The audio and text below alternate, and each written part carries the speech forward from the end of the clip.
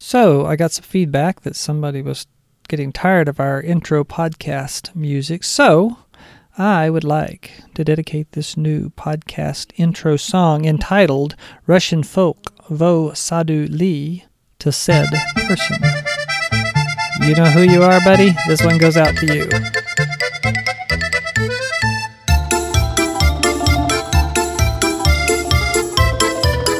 Well, hello, everyone. Welcome back to the One Link podcast. I am Brad, and I'm joined by James. How's it going, James? I am doing great today. Absolutely great. How are you? Good. Good. Good to be back in the One Link studios here. Zach's been hogging all the One Link studio time here, so I'm back in the closet doing That's my right. thing here. So you'll sound extra smooth today.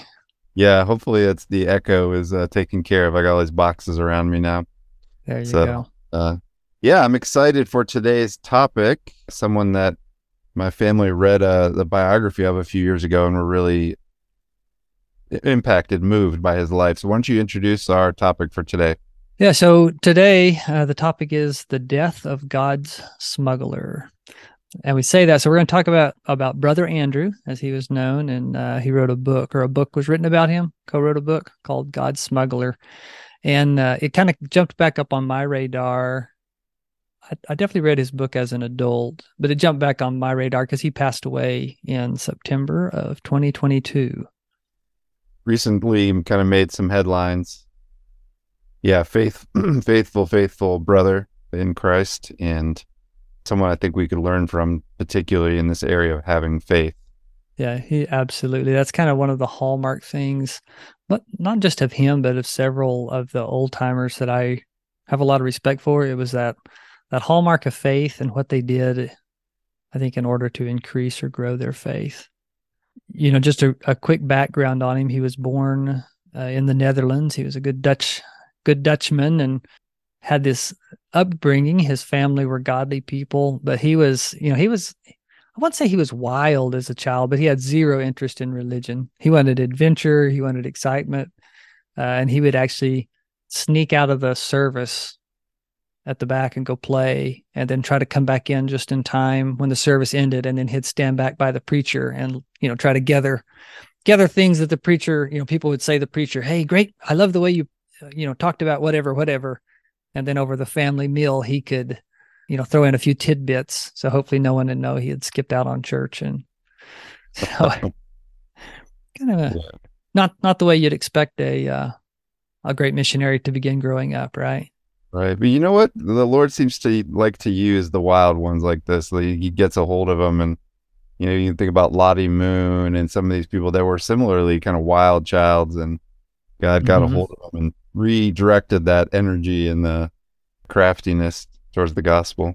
Yeah, that's true. That's true. So Andrew wound up joining the army. He goes there. They get sent. This would have been in the 50s, right? Yeah, it'd been in the 50s, maybe slightly or earlier late than 40s. that. Yeah, it's 50. So, yeah. So during World War II, the Germans occupy them. He's like a young, he's probably like a early 12, 13, somewhere in that age. And so just a few years after that, he joins, and he's sent off to a Dutch colony that's in rebellion, and he winds up participating in this massacre. They've been like in the jungle a couple of weeks, been in firefights, everything's on edge, and something happens. They come into this village and something happens, and they just go nuts, and they just kill everyone. And he's not a believer, and he just has this, I think he's just filled with this like absolute regret and bitterness and heartache and guilt and shame. Maybe bitterness isn't the right word, but guilt and shame. And so he just goes even wilder. He starts wearing like this bright yellow straw hat in combat. And really he's like, I want to get shot. Like that's like from his viewpoint, like the thing that could put me the most out of my misery is if somebody shoots me and I die and it's over, and he's drinking wild, he's partying wild, just seemingly crazy. Right. Yeah. I think they're in Indonesia, if I remember the story. Yeah. As the Indonesians were sort of trying to break free from Dutch Hmm. colonization occupation. Yeah. Hmm. Yeah, that's right. So he winds up getting shot, but he gets shot in the foot, in the ankle. And No. so he goes from like, I just want to die. And now he's thinking like, oh, I'm gonna live the rest of my life as a paralyzed, crippled man, and somewhere when he had left for the army, a couple of things that played a key role is his mom had given him a Bible, and he was wild and he was ready for adventure, but there's some things he still had a lot of love and respect for his parents, and so he had taken the Bible, even not planning to ever read it, but now he found himself laying around, couldn't walk, couldn't move well. So he begins reading that. And then there was a special girl. He had really worked the system when he was in his training, and gotten all these families to agree to ride him, a number of families with pretty young women in it. And one of them, a girl named Teal, he had really especially just kind of fallen head over heels, and she was a believer. And so he begins this correspondence with her and ultimately winds up coming to faith between reading the Bible, talking with her. She's encouraging him. He comes to faith, and I think he kind of, with that same, I don't know, sense of adventure and sense of like, if he's going to do something, he's going to do it all in. And Uh-huh. so he kind of starts moving that way with his Christianity, even to the point where his family is a little bit like, hey, Andrew, are you taking this a little bit too far? And he's like, how, no, no, I'm not taking this too far. This is just right. I'm all in. And then he winds up going. So he goes there. He's working for a little while. He and this girl Teal are still. They both like each other. I think they're both interested in each other. I don't know how it looks in the 50s dating in the Netherlands, but he winds up getting interested. He's maybe feeling the call overseas, but like everything he knows, everything he goes and looks up, he needs a seminary, he needs this education. Before he can get a seminary, he's looking at like 12 years. So he finds this seminary that he hears about, and it's in Scotland, I believe. It's non-accredited. The teachers don't get a salary. It's not affiliated with anybody. It's like this. I don't know what it's like. This seminary that's based on faith, but it doesn't have a lot of face. If you want to look at the Asian view of it, and so his girl that he's madly in love with is like basically like, hey, if you have anything to do with them, like you and I are done. But he feels God's leading there, and so he goes to this school. And some of my favorite, like when I think about, he has all these awesome stories later, but some of my favorite stories are about the way he's shaped. I think all happen around this school. I don't know about you, but it's like a hallmark part in his story for me. Uh-huh. Yeah. Do you remember what was it about the school that, his, because I think it was maybe his family was a little weirded out by him going there. What was the issue with the girlfriend and all that? Well, part of it, I think it was not accredited, so it wasn't with. I forget if he was like Dutch Reformed Mhm. Church, or like it wasn't. With us would say like, well, it wasn't with any major denomination. It's not. Mhm. Nobody kind of knows them. They're not, and it was from my viewpoint here, it was a very practical school. But from them, it was like if you're going to go to seminary, then let's go to one where you'll come out and you'll be a respectable person. It's kind of like I knew a person or two that have went to colleges that don't have accreditation. And I'm like, why did you go to a college that didn't have accreditation and get an education degree? Which a friend of ours did. Just why didn't you go to a different one? Well, she went there because she felt like that's where God was leading her, and I suppose it worked out for her too. But that's, I think, was kind of the deal with Andrew, is why go somewhere there's no accreditation? It's not going to help you become a minister here. Yeah. It won't give you any face. That's what I But, keep coming back to. yeah. You can take the boy out of Asia, but you can't take the Asia out of the boy, James. That's that's exactly right. You have to think about face and all these sort of Asian qualities. Yeah, that's good. Yeah, it's true. So he had, he's from the Netherlands, speaks Dutch. He learned some Germans when the Germans occupied, but he doesn't speak English. And so he'd found this lady in his town that teaches him English. He goes there. He gets an acceptance letter. He's all excited. Then he gets another letter that says, sorry, you're not accepted. Something didn't have an opening. And he kind of just like, he prays about it. And he's like, no, I think God says to go. So he just goes. but when he goes, like the day before he goes, his teacher tells him, she's like, "Oh, Andrew," I'm like, listen, I feel bad about this. And even I just want to tell you this, like, even though I read English and I'm very fluent, like I've never actually heard English spoken. And so he had all this English training, but come to find out, he had no idea how it was actually pronounced. And so he goes there and has this awkward month, 2 or 3 before his learning in English catches up with it, with the correct dialect of English, if you will. Mhm. And I just laugh. I'd be like us learning, pick your foreign language, Yeah. and then actually, oh no, that's not actually how you say any of those letters. That'd be rough. It's like all these Greek words or Hebrew words that we read in the Bible, and we're probably all butchering them, but Yeah. Yeah. we know how to say our version of them. Yeah. That's exactly right. Only you get there and all of a sudden, no one knows what you're saying. Well, So at this school, it's like a school in which the students have to live by faith. They make them do these exercises. It was a very practical school, which is probably part of what I love it. Like it's like a hands-on, you're going to learn.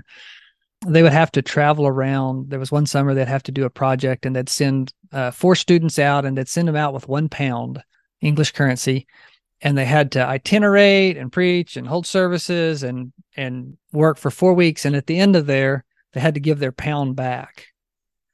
And so it was like, how is God going to provide? How are we going to do this? And they had these great stories. And he said, there was some other people who didn't hold fast to some of those rules, and they wound up borrowing a little money here or there, wound up owing people, had to square things up. But I think that practicality of like, do you trust God? Is God enough to provide? And for Andrew, it was not only just this itinerating. For him, he also didn't have the money for the tuition, which was only room and board, but it's like £30 a semester, which I don't know how much a pound is today, but back then it was enough that he was a full-time student. And so he kind of made this deal with God at the beginning. He said, all right, God, like, I'm kind of laying this out there. Like if I ever can't pay tuition because you haven't provided, like, I'm going to know, basically, like, I want to know the king. If I'm going to serve the king, I want to know that he's real, and that that he knows me, and that I can know him. And so he kind of makes this deal with God, and he says, ironically, God took me up on it. And he said, if I'm ever late on my tuition, I'll still be a Christian, and I'll know that Christianity has good tenets, but it's not something to like give my life to or all my loyalty. But if it is, then it's really, really worth serving. And so he says God honored it. He always, sometimes right in the nick of time, had just enough tuition. But he didn't make anything in his deal about always having enough for toothpaste or for laundry soap, or God put him through some deprivation in some different ways. But I think it was just a really good forming time for him. I'd be interested to engage on this topic a little bit. Okay. I have this theory. Maybe you give me some feedback. I don't think we've ever talked about this, but there are, particularly in mission circles, there are people that are going out, and this is a false dichotomy. So just bear with me for a second. But there are people that are much more faith oriented, and there are people that are much more wisdom oriented, right? So you think about someone like Brother Andrew, or I think about Hudson Taylor, who went out and they didn't even have all the support. They didn't have support fully raised for what they were doing. They're just like, it'll come in eventually. Let's get on the boat. Mm-hmm. There's certainly much to be said about faith. And then there's other people that would kind of try to think of what are some really wise principles biblically. Otherwise, it's a wise principle. We're going to, not that you wouldn't be having faith and trusting God, but when you get to this point, then it's a good time to go. Or even when you're overseas, kind of making plans like, okay, we need to budget this much, this, so on and so forth, kind of wise plans versus faith. It seems like some people gravitate more towards the one or the other. You could probably, I could probably guess where you're at, and you could probably guess where I'm at. Have you seen that play out, and what's your sort of feelings on that subject? Yeah, I've seen that play out. And I think God honors both, or God can honor both. I think that there can be pros and cons on both sides. on the side of the wise plan it all out, sometimes there's a lack of faith. There's like, I will only step out if God puts all these things in my position. On the other hand, sometimes there's some really nice things planned and things happen and are executed and prepared for and all of that. So that's good. On the faith side of it, I mean, that's the direction my heart yearns and longs. And I feel like there can be naivety to it and a lack of faith and a lack of being prepared. But there's also the thing, like, if God's calling you that way, then go that way. But you have to be willing to trust him to the nth degree. You have to say, like, okay, like, I'm all in, and this is the way I'm going to do it. Because if you don't, like, the first time money gets tight, you're going to revert back. You'll be like, oh man, I wish I'd been a planner. Because there is no faith if you always have 10 grand in the bank, right? Yeah. So, yeah. So I don't know I don't know. How do you see the two interact together? Well, like you, I did a lot of business as missions types things. And I had a partner for a while, and this was our main challenge. Mm-hmm. We'd be thinking about, what about this idea? Let's do this. And of course, I was more gravitated towards sort of wise principle orientation. Mm-hmm. Again, I tried to have faith and I trusted God, but right. To keep the false dichotomy going. And, I would be like, well, we've seen over time, this is what's happening, so this isn't working. And he would always be like, yeah, but God can sort it out. Let's just go for it. So I think we needed each other. Yeah. To be honest with you, there was faith in both of us and there was some wisdom in both of us, but we kind of held each other in tension. Yeah. So I think, I just think about someone like Brother Andrew. There were people that kind of had his orientation that would come out to where we were. And it was like, everyone was just, oh my goodness, they're a little bit of a wild card. What are they going to do next? You never know, mm-hmm. Especially with the security issues and all that. He was pretty bold. So I think you need, it's maybe a little bit of like these sort of spiritual gifts in that realm of God, just God's kind of wiring people in certain ways. Mm-hmm. But each side can have their own struggles, right? You can struggle to faith, believe in what God can supernaturally do, and you could struggle to just not think about consequences, not think about historically wise patterns, things like that. Yeah, or you just don't want to deal with all those details, and so right. Just sometimes like, I'm just doing faith. Yeah. No, you're doing foolishness. Yeah, it is a challenge. I find for myself, for whatever reason, like business as mission, I was more planned out there than I was in some of the other ministry things. For whatever reason, that there was still some faith involved there too. But yeah, it's an interesting dichotomy. I think for me, when I think about Americans, I think mostly we don't have enough faith. Would you agree on that? Like if we put it on a false dichotomy as like a scale or a range, which way do you feel like most Americans are on? Yeah, I do think we would be more towards the let's plan it outside. Mm-hmm. Yeah. Yeah. Because partly God says it depends somewhat denominationally. You and I kind of run in a certain crowd that is probably more that way. Yeah. If we that's were probably true. Pentecostals or something, we'd probably think differently. Yeah, that's probably true. But the Bible says, it says, has not God chosen the poor of this world to be rich in faith? And so just generally speaking in America, we're mostly not poor. And so we have other things to fall back on besides our faith. Oh, yeah. And so sometimes when you go overseas, you find yourself in situations where you don't have anything else to fall back on except your faith, which is good. But I feel like for Andrew, for Hudson Taylor, George Mueller, like there's a number of these guys, like they started doing things to prepare and train their faith, kind of recognizing of like, hey, I think I need to be better at this because I know when I get over there, I'm going to need more faith than what I have here. And so they would prepare. And we'll do a podcast on Hudson Taylor sometime hopefully coming up soon. So we won't tell any of his stories. Yeah. Well, I'm getting you derailed, James. You after my we had our little let's give each other some feedback on the podcast, and my one feedback to you was my wife keeps telling me not to be long-winded, so I'm getting you long-winded here. That's my fault. I was born long-winded. Not a way to fix it, I don't think. Anyway, so he finishes school, and he chose to have some opportunities of learning to have faith. And I'm going to keep talking about it, Brad. I'm not done. He talks about the royal way or the king's way, and I liked that a lot. And some of it, like sometimes he'd have like provision kind of come in at the last minute, and he's like, sure, but then someone else would need it, maybe more, or like he'd feel like God saying like, give it, or he'd feel like, oh, this time he sees like a coin on the ground, like right when he's needing it, so he can mail off his visa paperwork.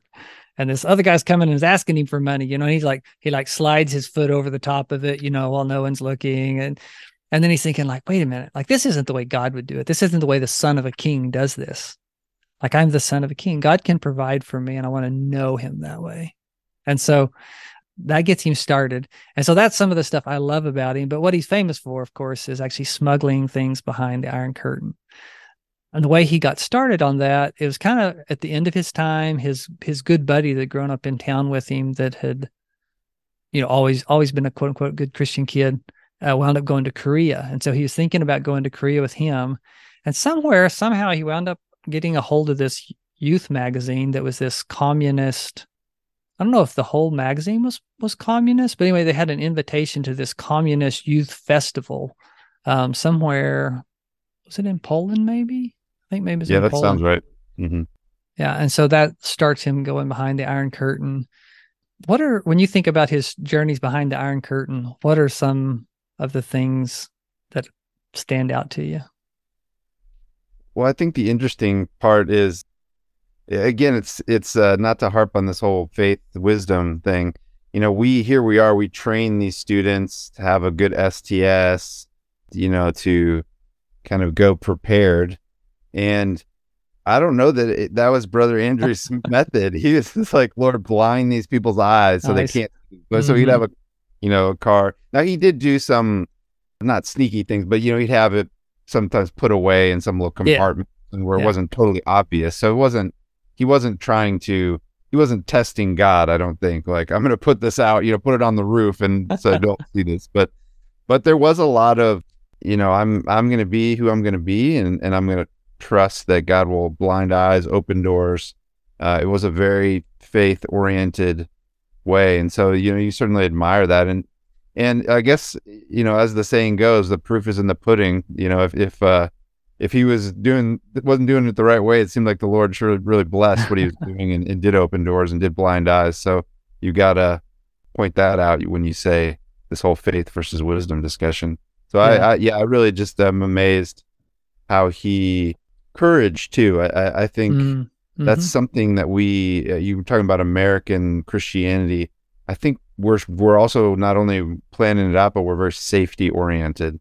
Mm-hmm. And there's some wisdom to that, right? You can do stupid things, but I think we've maybe fallen in the ditch on the other side of being very risk averse. And he wasn't risk averse. He said, this is something worth taking some risks for. So I really admire that about these trips into Soviet Union and Czechoslovakia and all the places he went to.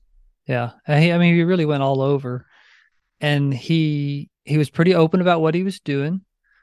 He did eventually get to where he would start putting a teacher on his visa applications. He'd write teacher instead of missionary because he kept getting denied. And finally he was like, well, I teach the word. I teach this. I think I can write a teacher. And so he felt with good conscience. And he had an STS as well, I guess. So he had an STS as well. And I'm sure when he got to the border guards, he wasn't like, hey, by the way, you're smuggling Bibles in. But he did have a lot of faith. And I actually think there was a time or two where he and one of his friends like just put a Bible out on the front seat because basically they felt so weak in their faith or something like that. They're like, you know what? I'm just going to do it, and God's going to either get it through it or not. But their plan was always, they were always praying. one guy would talk to the guards and the other guy would be praying, praying, praying, praying, praying. Yeah. And then when he got behind the Iron Curtain, kind of what a lot of his work seemed to center around as he would connect with Christians back there. And he discovered a couple things. One, that a lot of them just felt forgotten. They're like, does anybody know? Does anybody remember? Does anybody remember that we're here? What? And so he would remind them. If you guys are fans of Nick Ripken, he has a real awesome story about that in Somalia before he went there with some Christians, and God kind of provided this miraculous way to let them know they weren't forgotten, which we'll tell another day, or have him on and let him tell. Yeah. Yeah. I think he also went to, later in his days, he went to China. So Yeah. that's also hearing about kind of this era, Cultural Revolution era that you don't hear a lot about, a lot of foreigners popping into China doing much, but interesting stories there as well. Yeah. I think it was the late 70s, early 80s. And he did have the advantage, like over you and I, that he didn't have an American passport. But yeah, and even that, God worked some miracles there. He had just visited the United States and Taiwan, and then when he went to apply for the China visa, they're like, "Oh, you did it in the wrong order. You should have applied. You should have came here first and got your entry in." Not so anyway. God got him in there, and then eventually later maybe in it was life, later. That'd be post Cultural Revolution. That was his first trip in, and it would have been after the Cultural Revolution, but just barely, just as China was beginning to open up. Later in life, he worked on smuggling 1 million Bibles into China all in one night, which is another. That would have been a more planned, more. So we see some of that with him as well. So I think it's a good balance. Going back to that, I think he was there was a time and a place, and God really used him and used him in a lot of different ways. And in a lot of ways, like with Paul, God says to Ananias, this man's my chosen instrument, to carry my name to the Gentiles. And I think for Andrew, God, he was one of God's chosen instruments to work behind the Iron Curtain, and he got to do some really good things. God showed him a lot of amazing things, and then he got to testify to God, to all the cool things that he got to see God do. Got to encourage believers back there. Got to bring them Bibles. James, I'd be interested to dialogue on this just for a second. One of the things that some people, even using the word smuggler, right? Smuggler is not usually a positive Christian kind of idea. But I think that title is intentionally a bit provocative to say God smuggler. What, as I'm listening to this podcast, I'm thinking, here's this guy, he's breaking laws, he's sneaking in illegal materials into places, kind of tiptoeing around things. How can we as Christians say this is okay? Or we're supposed to obey, submit to governments and obey the law and things like that? How can we wrap our minds around that? I think, our allegiance is always first to God. And something Nick Ripken does say, like basically no country, no government can ever make you not tell your faith or stop you from sharing your faith. They can only punish you for what you do afterwards. And so in some ways, as Christians, like if what is needed is these Bibles to be here on the other side of the Iron Curtain instead of this side of the Iron Curtain, like our first foremost responsibility is to God. And I think we have to say, like, and I'm willing to pay the cost to do it otherwise. Like if what it costs me to do this is my life or prison time or a beating, heaven for help us, or death, it's worth it. This is important enough. It's important enough that Christians have Bibles, or important enough that people are told about Jesus, that I'm going to take that risk. And that's what I think it is. It's a allegiance to God. It's not, some of those places where there was one time, one border crossing specifically, I remember he gets caught. These guys are like, "Hey, you've got all these Bibles." Actually, I think it was one of his teammates. And he's like, "Oh man, what do I do?" And they're like, on the black market, these things are worth this huge amount of money. Like now we're talking like a serious economic crime. And there's this business guy that comes through, and he basically buys the Bibles from the guards, and he's like, "Hey, what are you?" And he's not even a believer. It's like, "Hey, How much you take for these? How much to make it go away? And so the guy buys them. Andrew's teammate helps him load him his car, and he drives off. And he goes and sells them on the black market. So I think if we were doing that as Christians, we'd have to be like, I don't think that's probably right. But if we're taking the word of God in and we're giving it away, there are places in the world that if they have no access to the gospel unless you do that, unless you're willing to illegally tell them about Christ and be willing to pay the cost. If that's what it costs, it's worth it to me. That's what I think about it, Brad. What about you? Yeah.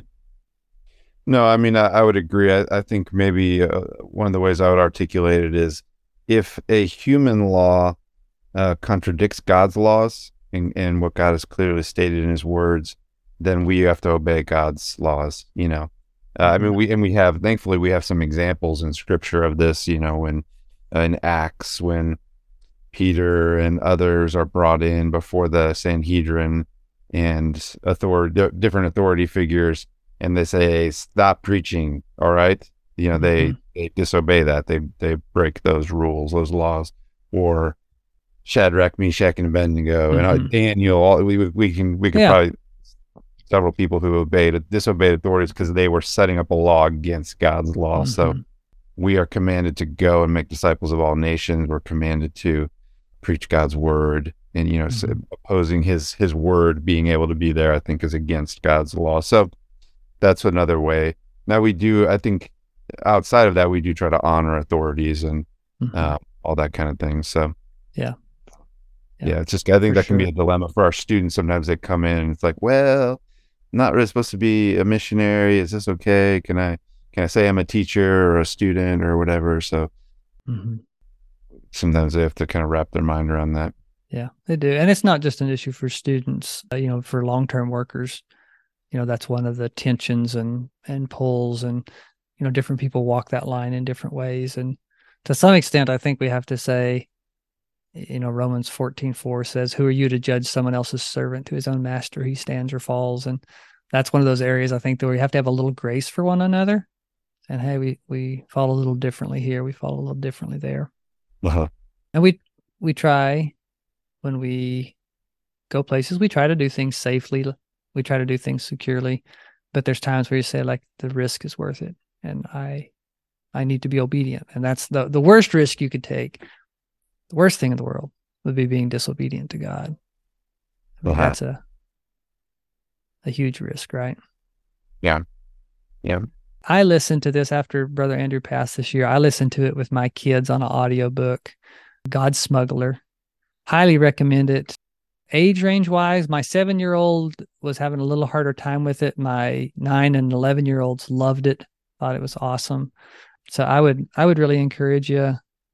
God's Smuggler, and then he wrote a number of books, but then there's a sequel to that called God's Call, and I read both of those. Those were both good books, good places to get a hold of them or get a hold of some more information. We similarly did a read aloud 3-4 years ago on God Smuggler, and go get it. Yeah, it's pretty powerful stuff. Yeah, and the thing for our listeners, if you were going to walk away from this with one thing, I would ask you, it's like, what are you doing to actively grow your faith? What are you doing to rely on God? What are you doing that actively requires your faith to grow? And I think what we do there in the name of honoring God and growing closer to him is going to pay benefits in our lives. This is segue. And you asked me at the beginning of every episode, how are you doing? And I always want to have some real clever answer for that. But today I'm doing like absolutely fantastic. Why am I doing fantastic? I'm glad you asked. So I've been listening. I've been wanting to share my faith more recently and growing in evangelism and sharing my faith.